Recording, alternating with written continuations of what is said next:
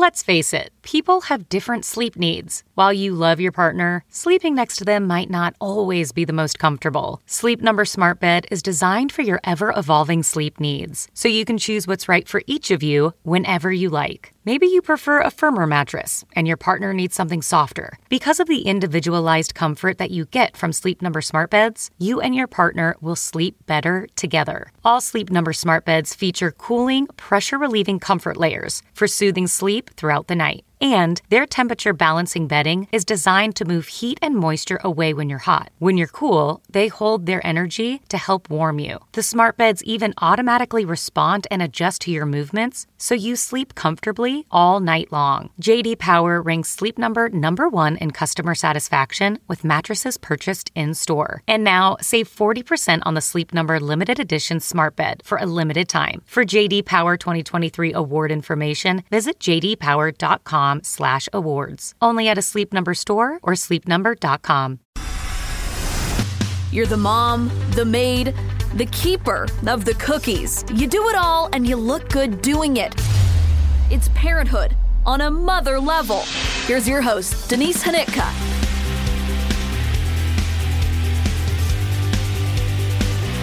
Hi everyone, I'm Denise, and this is your Christmas week edition of On a Mother Level. Thank you for joining me for the podcast today.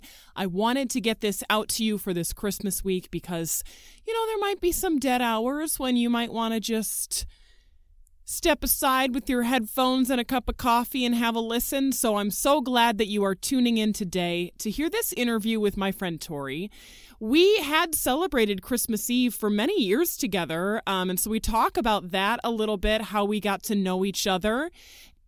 Tori lives in the Quad Cities. She has a 5.5-year-old daughter named Ayla, and she talks about some of the challenges that she faced when Ayla was first born. She shares stories of how her mom friends have gotten her through the pandemic. I know you guys can relate to that, certainly.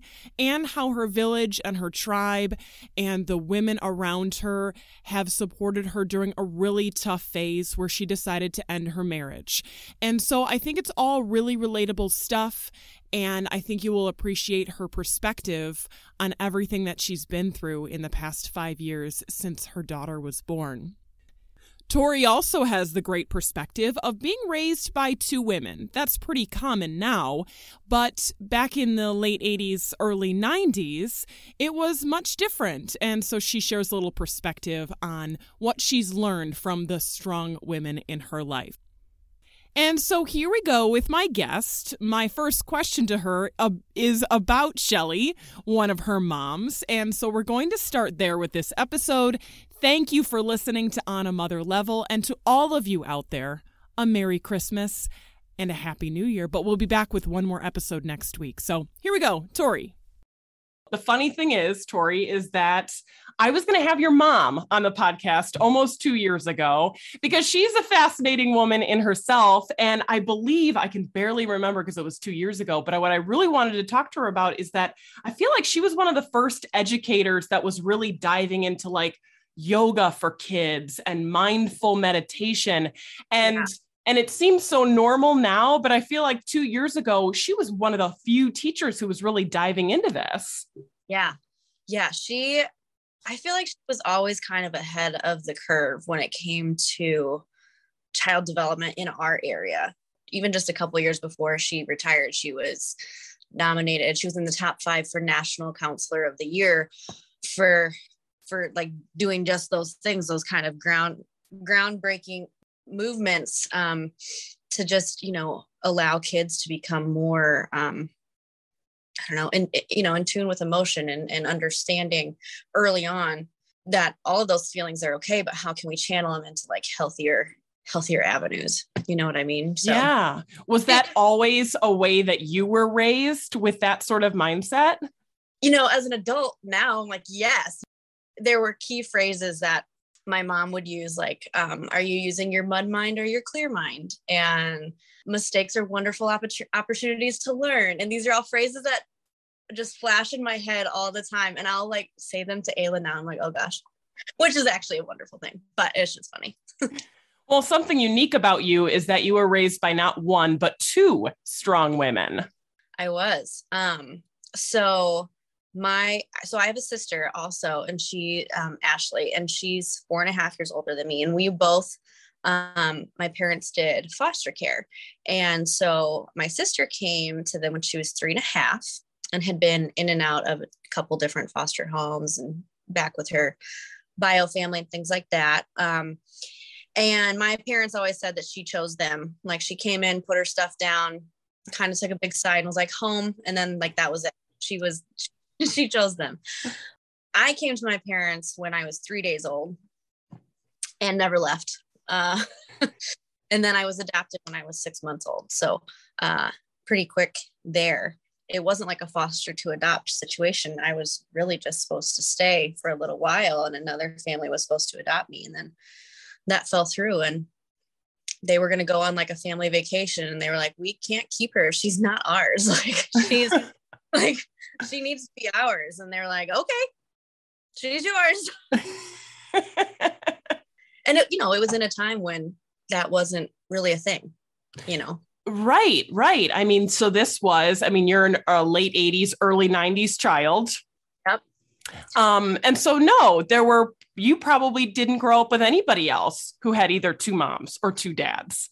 I had a couple in my parents' circle who, did adoption and things like that with their partner. But also at the time, like, so any of those kids, unless they did it later in life, both parents weren't able to legally adopt them. So my mom, Shelly, legally adopted both my sister and I.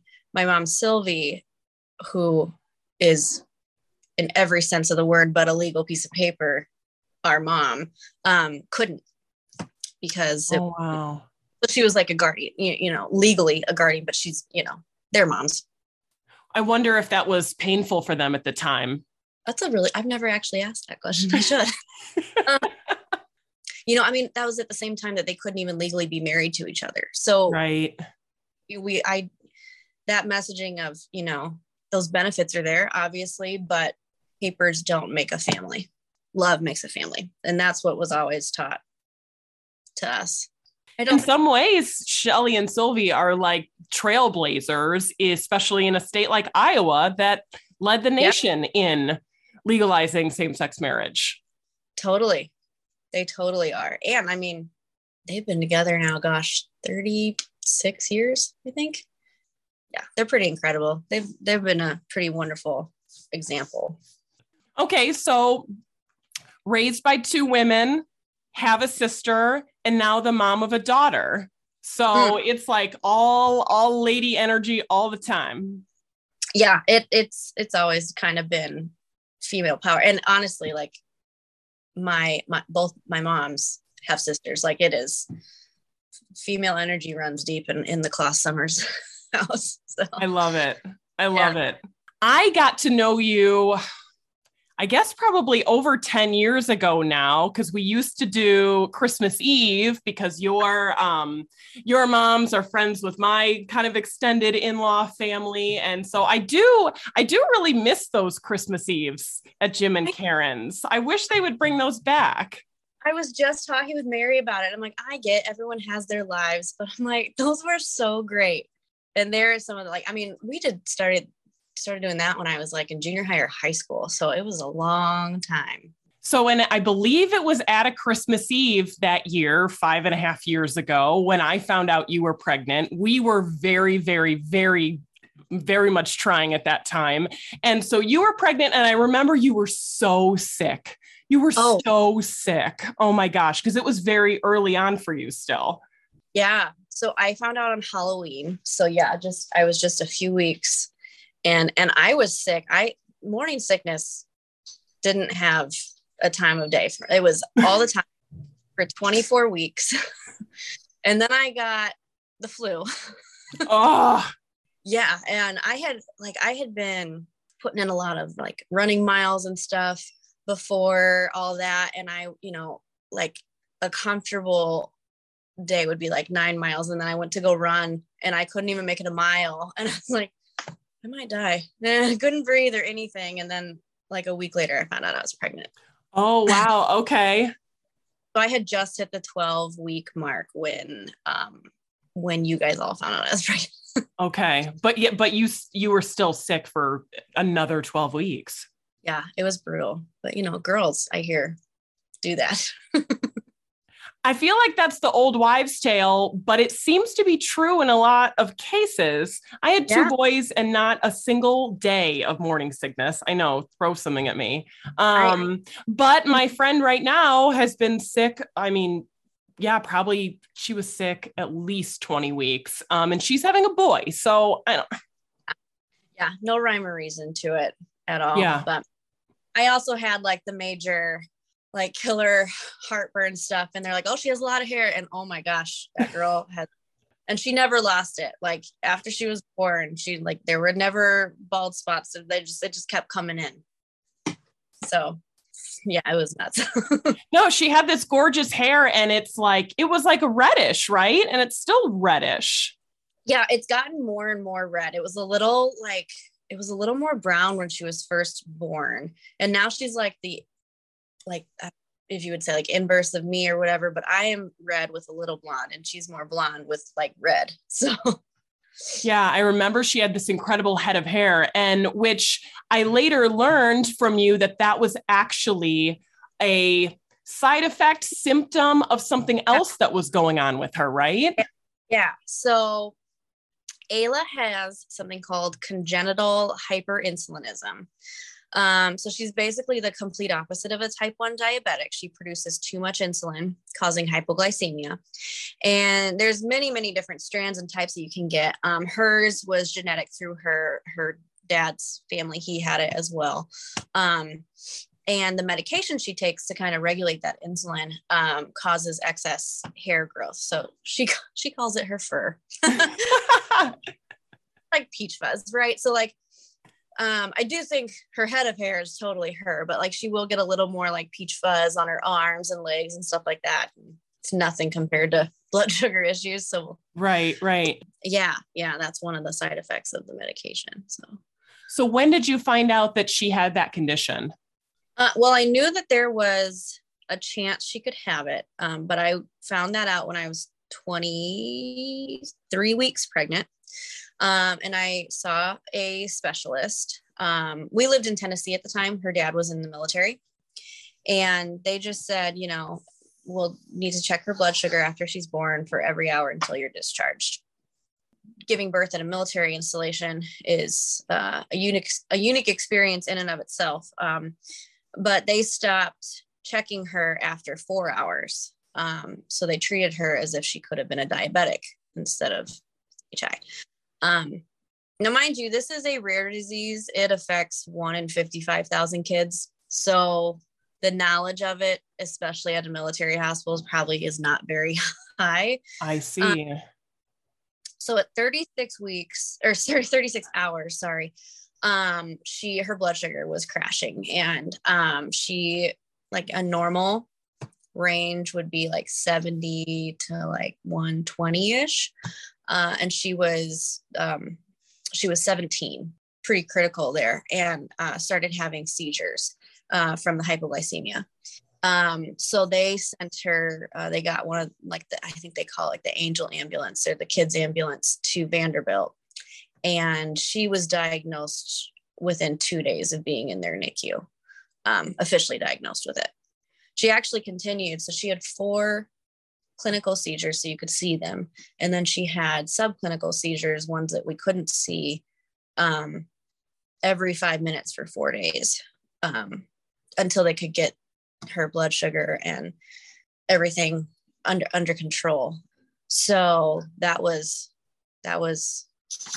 tough for sure. So, I mean, you had just given birth. Did you follow her, or did you stay and recover, or how did that work?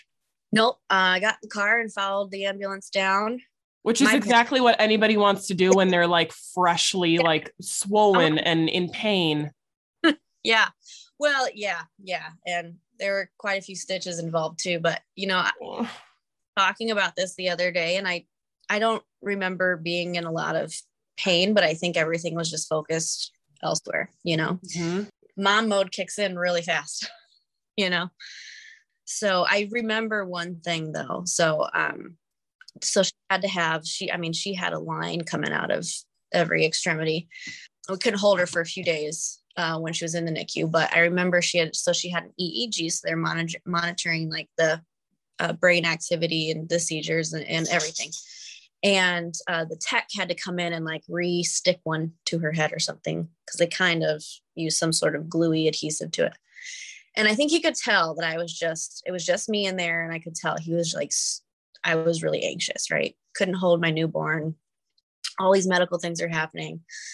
And he looked at me and he was like, hey, like started explaining all the lines on the monitor to me. And he was like, see this black one here? And I said, yeah. He goes, we'll talk to her.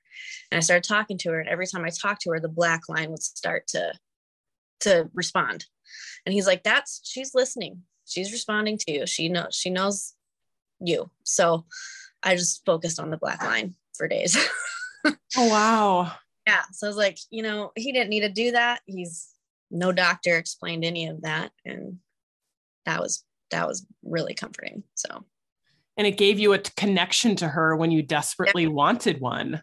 Yeah, for sure. Cause I couldn't breastfeed her. I couldn't hold her, all the things you want to be doing. So I just like held her hand for days. Yeah. How long did that last?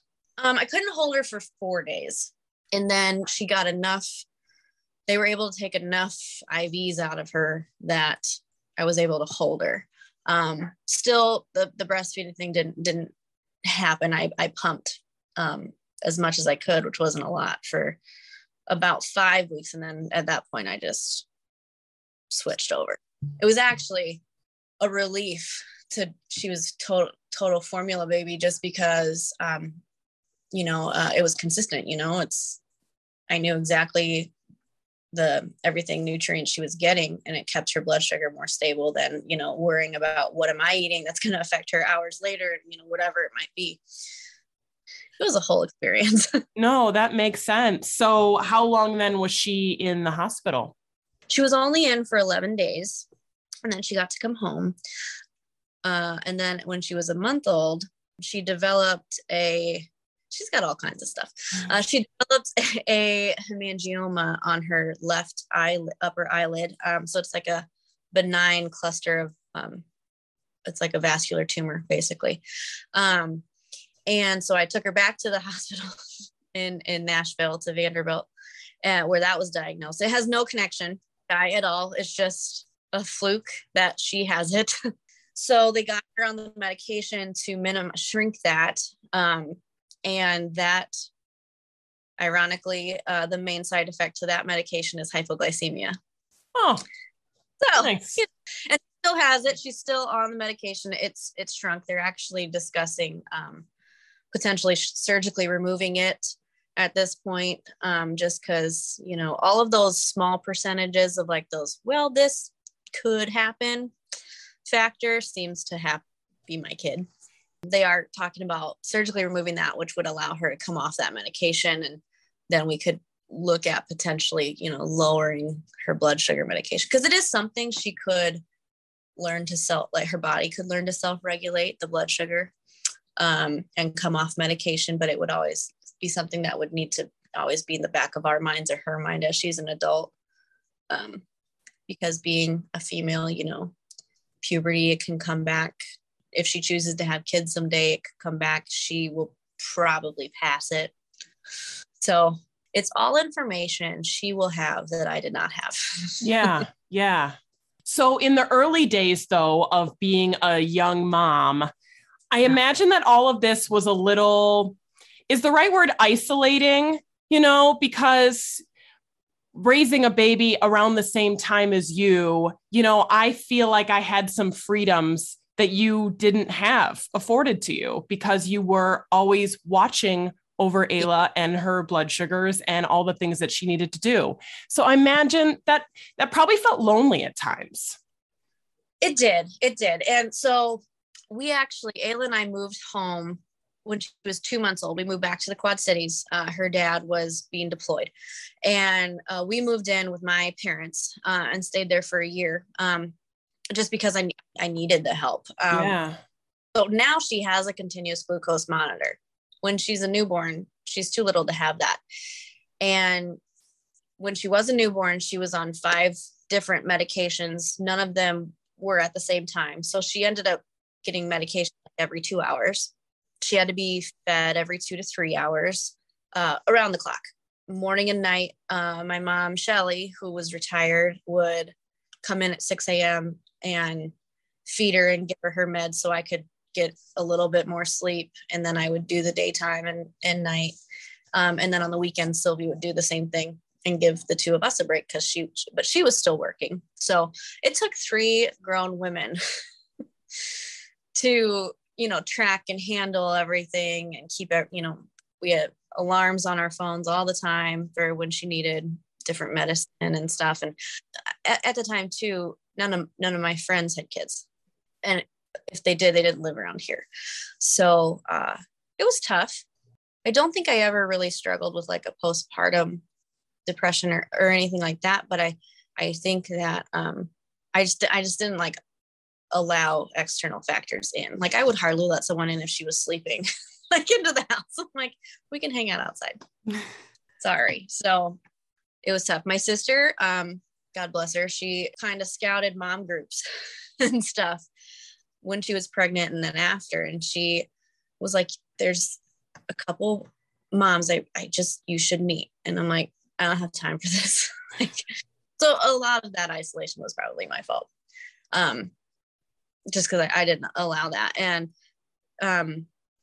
she was like, I had a doctor's appointment or something one day. And she was like, well, bring Ayla over and I'll watch her. And then we'll do lunch after. I'm like, okay.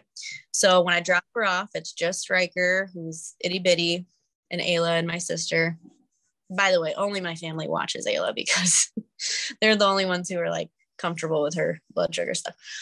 And then I get back and I'm like ambushed by like 3 other women in my sister's house. And I'm like, hi. They were all the ones that she was like, you have to meet these women. And they are now like my family. And their kids are like, all of our kids are relatively the same age. And I was really happy that she ambushed me, but it took a little bit. Like, I don't need friends. I just need my kid. Like, no, I need my friends. So what was it about those moms? They are just so real. Nothing's off limits. No topic is ever off limits. When your kids are driving you nuts, there's no shame in saying my kids are driving me nuts. It's just a really safe space to be totally, I don't feel like a good mom right now, or, whatever it may be. They're the safe landing pad, the sounding board. And they've become a sounding board for everything now, whether it's kids or personal life or whatever it is. They've become like my extended family. So yeah, every mom needs that. We totally do. And to feel safe in letting that guard down and not being like the perfect mom or anything like that, because I am not the perfect mom, and will be the first to tell you it. And so for other moms, you just want to be able to feel normal and not be judged by any of it. Sure. How important has your mom community been, especially in the past couple of years? It sounds like they've been tough also. Yeah, we did the whole thing, FaceTime dates and stuff, but the kids just missed each other a lot. So, not to get on like any specific train, but luckily all of us have the same views when it comes to getting a vaccine or whatever it may be. So it makes it easier now. Yeah.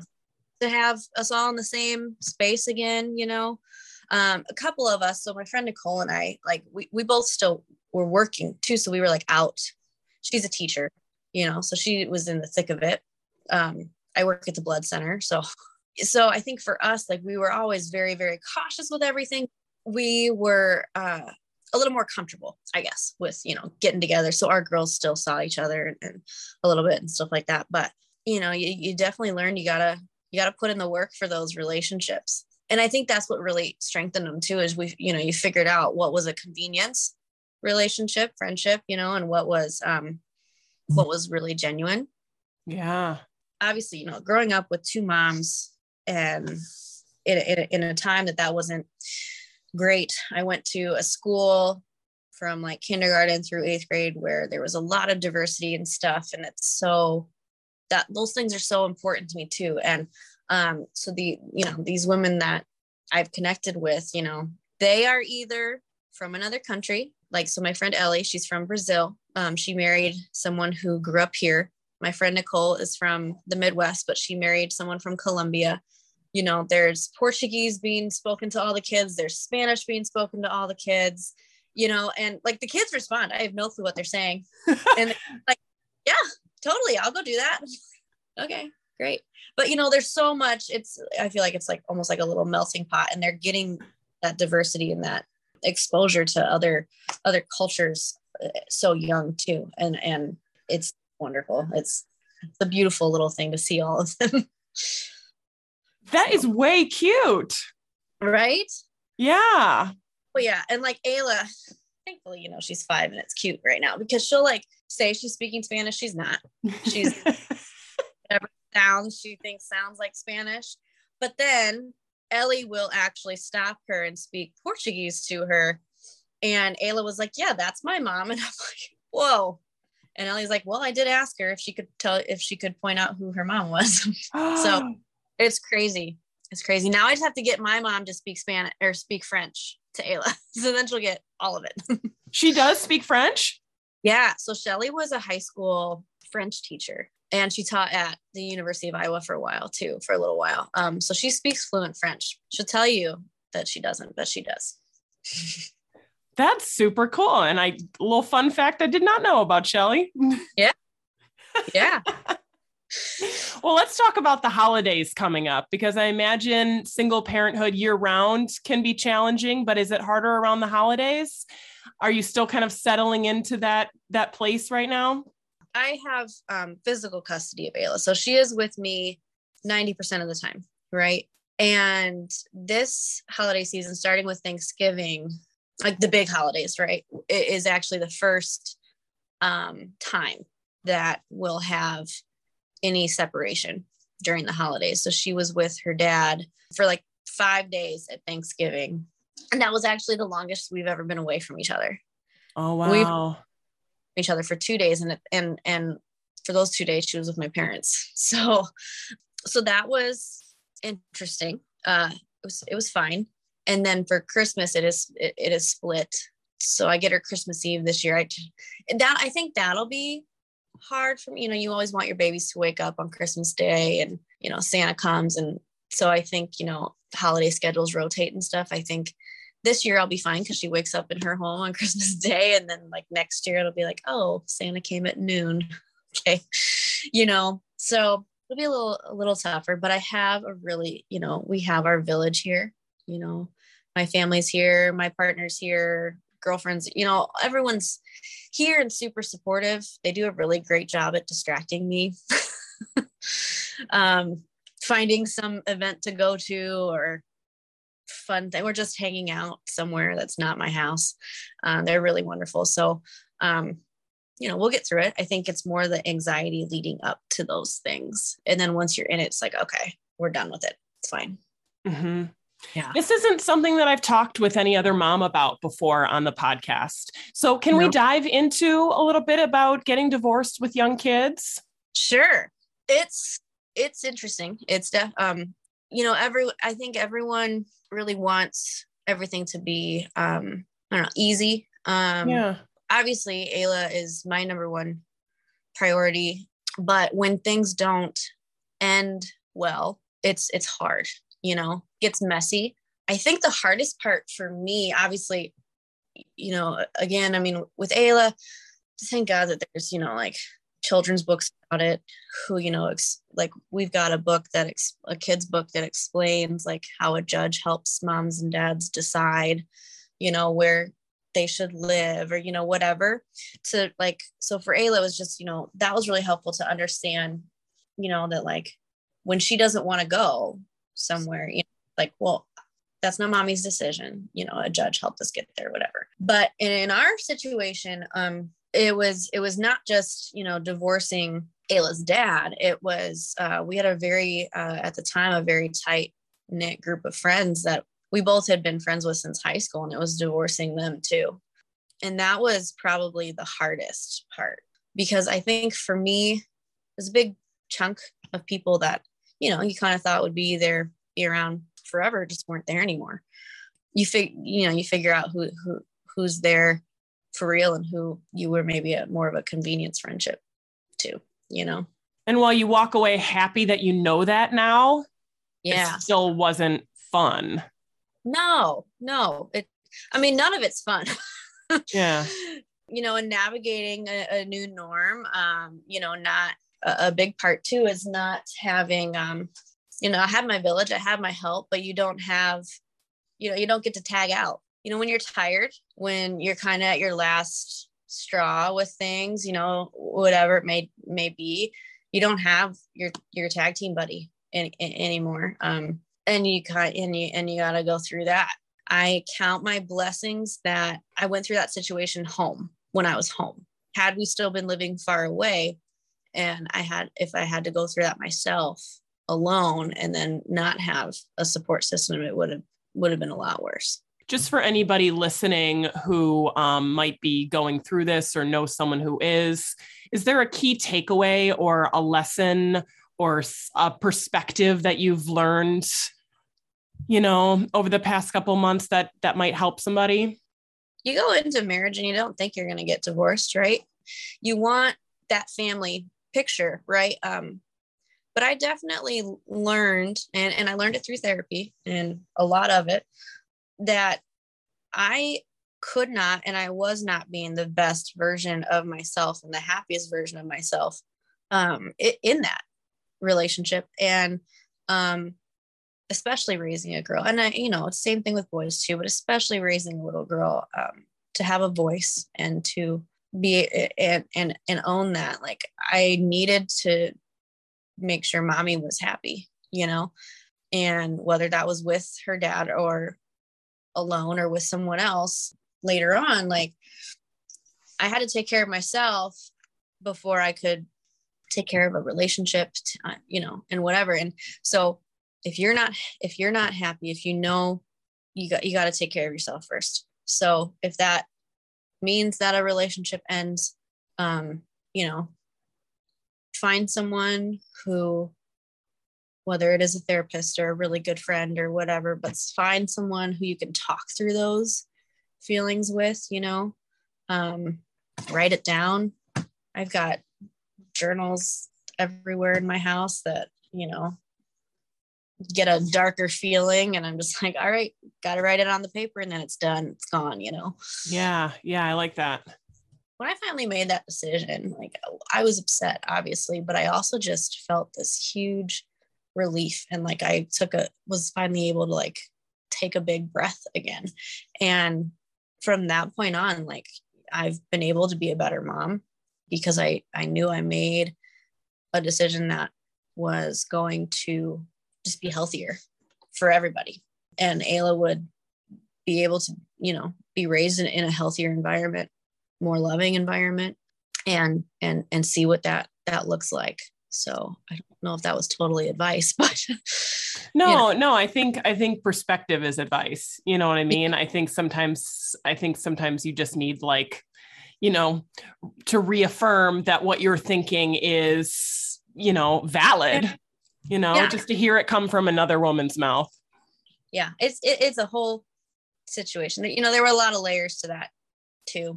So the mental health was there's so much clarity after. I was like, okay, now baby girl, we're going to start fresh. Yeah.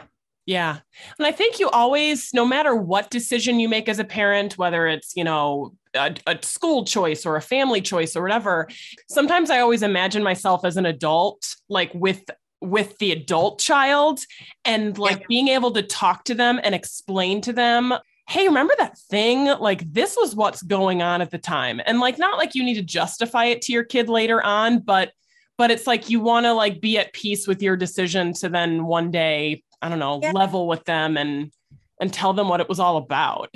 Totally. And, you know, the unfortunate thing is I think she understood more. So my kid is a major empath too. So she picks up on things that aren't said.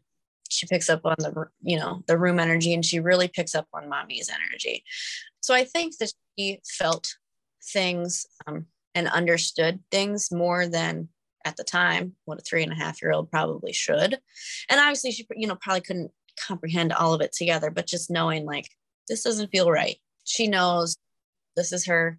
She used to call it her little house. Our house was before that was never massive, by the way, but like this is a smaller. So she called it her little house or whatever. And this was just like, she knows this is her safe space and mommy's her safe person. And I think I'm not one to, if my kid asks a question, I don't make up some answer. Like I'll give it to her straight. Like I'll phrase things to make her understand better. Of course. But I don't shy away from anything on any topic. But, if she has questions about, dad's house versus mom's house or, whatever it may be, just tell it to her straight, because I think it will make those grown-up conversations when she's older a lot easier, because she's already, it's not like a random discovery she made. Right. No, I think kids appreciate honesty. I always want her to come to me for anything, like my parents growing up, like I could go to them for anything and, tell them, gosh, I could tell, when I first drank alcohol, whatever it may have been. And, as an adult, I hear their like stories now, like them laughing about it later, but and then they had to like be a serious parent to my face. I always want her to feel safe coming to me, knowing, I'm not going to be disappointed. I'm not going to get angry. We're going to talk about it, any feeling she's having. And I think that's where the honesty comes in. I'm not going to sugarcoat stuff. I want her life to be that innocence to stay, but you got to have real conversations with kids. I don't treat her like she's a baby. I want her to be a baby forever, but I don't treat her like one when she is asking questions. So. Well, and I think it's like what you said, she's already picking up on stuff. So why not clarify what she's picking up rather than having her try to put the pieces together in a mind that's not really able to put the pieces together. Exactly. And I mean, oh my gosh, the other, like, I think it's just hitting me now that I have like an almost 5.5-year-old and she is a real person now. It's crazy. And she's super tall too. So I'm like, where did this, she's not this little tiny toddler girl anymore. She is a real life human. I mean, and going to school, you experience a lot more of the world. You hear things from kids, you ask questions, and it's a great time.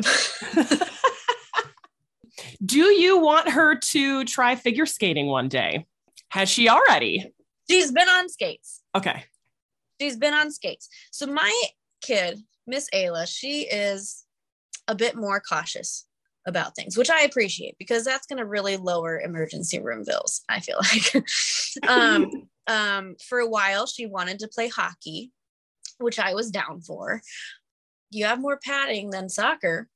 So, but now she said she just wants to figure skate, but not the way mommy used to. So I used to be a competitive figure skater. I started when I was 5, had a couple different pair partners. I went up and skated. We went to junior nationals when I was 10, everything like that. I actually quit in junior high because I was burnout and took up running, which, coincidentally enough, gets you a little bit further when it comes to scholarships and things than skating does. But then I went back to skating in high school and started coaching and things like that. And I am not one of those skating parents who's like, my kid's got to be a skater. I want her to do something active. She really likes running. She doesn't like soccer. We've done that, but she really likes running little kid races and stuff. So she's done like the junior bigs and things like that. So I might have a runner on my hands, which is totally fine. It's a lot cheaper than figure skating. So let me tell you, like when I told my parents I wanted to quit, they're like, okay. They're like, excellent. Any pair of running, you can have multiple pairs and it's okay. Okay, but you were competing and skating in like skating's biggest days, the Christy Yamaguchi days, the Michelle Kwan, like those were the days. Oh my gosh. Like every kid was obsessed with like skating like that. I did not have the Dorothy Hamill haircut, thankfully, but I know people who did. No, those were the best days. And so my coaches, they were Olympians. The coach I had the longest, she was an Olympic pair skater from Russia, had come over. She married an American figure skater here. My parents, I mean, if you talk to my mom, she'll tell you this story too. So she was like, we did not know what we were getting ourselves into. So in her very thick Russian accent, my coach, Elena, was like, she be skating, I be her coach. And my mom was like, sure, great. This Olympian wants to coach my kid. Wonderful. And then like a year later, she's like, she be pair skater. My mom's like, okay. And I was skating before school, after school, on the weekends. We traveled. My sister, who's not a skater, at the time, the rink here in town was privately owned. So the deal was if you were a skater and you worked at the rink, you didn't have to pay for your ice time. And my sister, not being a skater, but being 4.5 years older than me, the owner of the rink worked out a deal where he said, well, you can work here and your sister can get free ice time. But when she can work, so it was like 14 or something, then she's got to start working here and pay for her ice time. So it was a team. It was a family effort, family affair. My sister worked at the rink, so it covered ice time. And then I started working when I was 14. So how much does your sister still like make you pay for that? We had so many friends at the rink because we were down there all the time that were her age. And some of them, like some of her best friends were like the older skaters, that it wasn't that bad. But did you like pair skating? Because I feel like, especially as like a little kid, is there like some awkwardness there? Like you're there, like now you have to like skate with a boy. Like I would have been so awkward about that. Pair skating is very similar to like ballroom dancing, where like the was supposed to lead, and that was not how life worked on my team. Like, so even like to the point where you're doing like a side-by-side spin and the boy is, or the male is calling like the rotations that you're doing. So like 1, 2, 3, and then you change rotation and they start counting again and they're yelling it to you on the ice. And that was me. That was my job because I was loud. He was not. Andy was wonderful. And unlike my daughter, I was not cautious and I didn't mind, like, I was like, chuck me in the air. This will be great. My parents didn't appreciate it. And we stopped pair skating right when we were about to start training more dangerous lifts and stuff that, over the head, bigger throws, things like that. So they were relieved I got out then, just because it is dangerous, like my coach, she did pair skating and she had a scar from her thumb to the base of her wrist from her partner's blade getting her, one time. And I have a dent in my leg from my own blade getting me. So it's a tough sport. Figure skating's, you know what though? It taught me a lot. It taught me work ethic and being resilient, push past hard things, and get to the good part at the end. So I think as long as Ayla can find something that can teach her to those things outside of mom trying to teach her those things, she can do whatever she wants. Yeah. And skating is interesting to me because it's like gymnastics where they're doing tricks now that like weren't even discussed 20 years ago. Even single skaters doing the jumps they're doing now and the amount of times they're doing them in a single program is insane because the stamina it takes and the strength it takes. So like just doing like a double jump, so it'd be 2.5 rotations in the air. When you come down and land on that knife, essentially you're absorbing 8 times your body weight. Now you've got, Olympians doing multiple quads in a program. And every time that impact that happens, like I often wonder, I've told my family this, I'm like, I really wonder what like my actual internal age of my body is.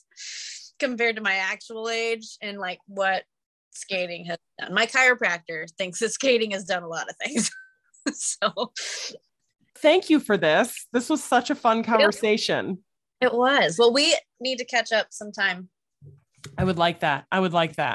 Anytime. Tell your moms I said hi. Will. Bye. Bye. You have been listening to the WQAD Podcast Network.